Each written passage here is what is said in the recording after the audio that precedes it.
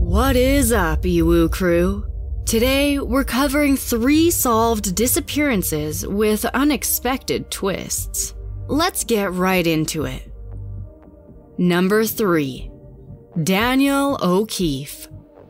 In July of 2011, 24-year-old Daniel O'Keefe disappeared from his family home in Huyton, Geelong. Just southwest of Melbourne, their home had been built 20 years earlier and the property was partially dug out of a limestone hill. Suffering from anxiety and depression, on the morning of July 15th, he disappeared from his home, leaving behind his wallet and other personal belongings. Living between his family home and an apartment in Melbourne he shared with his girlfriend of 3 years, Susie Mansfield, he was set to begin a carpentry apprenticeship the following Monday. His father wondered if perhaps that had been what had pushed him over the edge, a variety of changes in quick succession making his mental health worse. His family remained optimistic, however, and within a week started searches among the homeless in the hopes of finding him. Some of the biggest tips came in the form of CCTV and sightings, one in particular tying him to a Brisbane medical center. Another sent them to Bargara after a man that resembled him was seen walking the streets disheveled and unclean, though one of his sisters soon dedicated her time to pursuing these tips. In the years that followed, the family responded within days to these tips, traveling up and down the country in hopes of finding him. For 5 years, distraught friends and relatives were left to search for Daniel. His mother, Lori, struggling to come to terms with the fact that he may never walk through the front door again. Though deep down she knew he was likely dead, she, along with thousands of volunteers, still held out hope that he would come home safely one day. In a tragic turn of events, it was his father, Des, that eventually found his son. The limestone hill that surrounded their property had been Daniel's final resting place. His body underneath their home the entire time. The area where his body was found was reportedly a very tight space, meaning that it was rarely visited aside from cleaning, allowing his body to sit there unnoticed. Daniel had taken his own life. In the years since his remains were discovered, many have grown critical of how the case was handled. Reportedly, the property was never searched thoroughly. His phone was never used to try and discover a location, and his computer and bedroom untouched. His sister, Lauren, speaks of the disappointment they felt and how it was apparent that Daniel was never a priority to police. His mother felt robbed of her opportunity to properly say goodbye. If a search dog had been utilized, the search could have ended far sooner, allowing her to hold him and gain the closure she deserved. Compared to other cases, there's little debate as to how and why Daniel died. An incredibly painful experience for the family. Even years later, they continue to advocate for him, for missing people, and their families. Number 2. Natasha Ryan. 1998, Rockhampton, Queensland. Natasha Ryan was dropped off at school by her mother on August 31st before seemingly disappearing into thin air outside of a movie theater. Only 14 years old at the time, she was described by many as a troubled child, suspended from school a number of times, and with a history of running away. She was known to experiment with drugs, date older boys, and presented many red flags to those around her. The month before she disappeared, she'd run away for 2 days with boyfriend Scott Black, who was 21 years old, before being discovered. Those around her treated this incident the same way, reporting her missing, though little came from their report. It took 2 years for police to search with her, believing she, along with 3 other girls, may have been the victims of a serial killer. Any hope of finding her alive had all but disappeared. and in 2001, a memorial service was held on what should have been her 17th birthday. Serial killer Leonard Frazier was believed to be responsible for her death, pleading guilty to her murder as his trial began in early 2003. However, when a property in North Rockhampton was raided on April 10th, Natasha was finally found. For almost 5 years, she had been living with her boyfriend, Scott Black. She was found hiding in a cupboard. Shortly thereafter, prosecutor Paul Rutledge announced to the court that Leonard was not guilty of her murder, casting doubt on the case as she'd been discovered alive. Her father, Robert, describes almost collapsing when he heard the news, having spent years searching for her and grieving his daughter. Not only had Natasha been found in her boyfriend's house, it had been revealed that they had moved multiple times in the time she had been missing, their final location only a short distance from her parents' home. Known in the media as the girl in the cupboard, she had more freedom than the title implied, only using it to hide when they had visitors. When they were alone, she roamed the house with the curtains closed, even making trips outdoors under the cover of darkness. As to why she ran away, Ryan speaks of her parents' divorce and how it upset her, fearing punishment if she returned, though there is much she refuses to say. By the time she felt ready to reunite with her parents, the lie had spiraled out of control, leaving her to continue her life of solitude.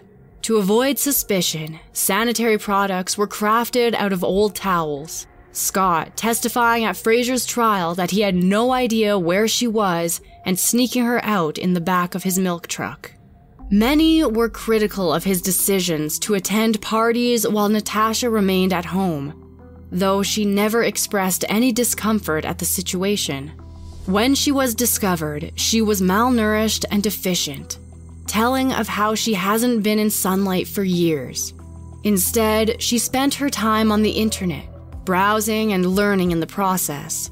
She made her own clothes, learned how to sew and speak German in place of a mainstream education. Scott was sentenced to a 3-year sentence, suspended for 12 months, for perjury and helping her to remain hidden. Natasha, on the other hand, was found guilty of causing a false police investigation and fined, though it's unknown as to whether or not she paid it. When Scott was freed from jail, the pair married, having 3 children.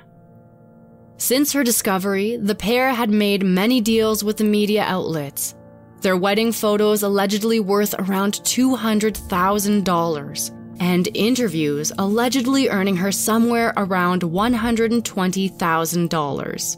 Public opinion has been divided, with many believing that money should be used to pay for the investigation despite a ruling that she did not have the means to pay back the funds. While Natasha Ryan's disappearance is a solved case, we may never truly know the circumstances that led her to running away. Shortly after she was discovered, both of her parents were open about their struggles, undeniably happy their daughter was home safe, but still reeling from the violation of trust. Number 1. Paulette Gabarra. 4-year-old Paulette Gabarra Farah was a young girl that went missing on the 22nd of March, 2010. Living in a Mexico apartment with her parents and older sister, she was born at just 25 weeks with a physical disability and a speech disorder that required constant attention. Never expected to walk or talk, she could only move with great help, speaking very few words. This included the words mom and dad, though she was never capable of speaking in complete sentences. Her mobility remained limited, and she relied on her nannies for the simplest of things. That morning, one of the 2 sisters that acted as nannies for the family woke her sister for school, a regular part of their routine. Leaving briefly to wait for the bus with her, Paulette was allowed to sleep as they dressed and fed Lisette, and they returned at around 8 to prepare her for kindergarten. All was not as it seemed, however, as Paulette was nowhere to be found. The sisters searched the entirety of their luxury 2-story apartment, inside bathrooms, under beds, and inside of wardrobes. Despite her limited mobility, the search continued, inside the lifts and around the complex, speaking to neighbors and the various security guards. Nobody had seen Paulette after her mother had put her to bed the night before. Her mother, also called Lisette, was notified, and before long, her father, Mauricio Guevara, was on the phone with his sister. Only then were the police called and notified of the disappearance. The call placed by Mauricio's sister instead of Paulette's parents. Further investigation revealed that the apartment showed no signs of tampering, locks all intact, and no items stolen. There had been no theft. The only thing missing was Paulette. But surveillance cameras showed no signs of kidnapping either. She was never seen leaving the complex nor being taken. Her disabilities prevented her from wandering away, raising questions as to where she had gone. That afternoon, posters began to circulate with information and photographs of Paulette, and her aunt quickly took to social media in the hopes of finding out where her niece had gone. Billboards and adverts were also created, and news of her disappearance spread rapidly, a television appeal quick to follow.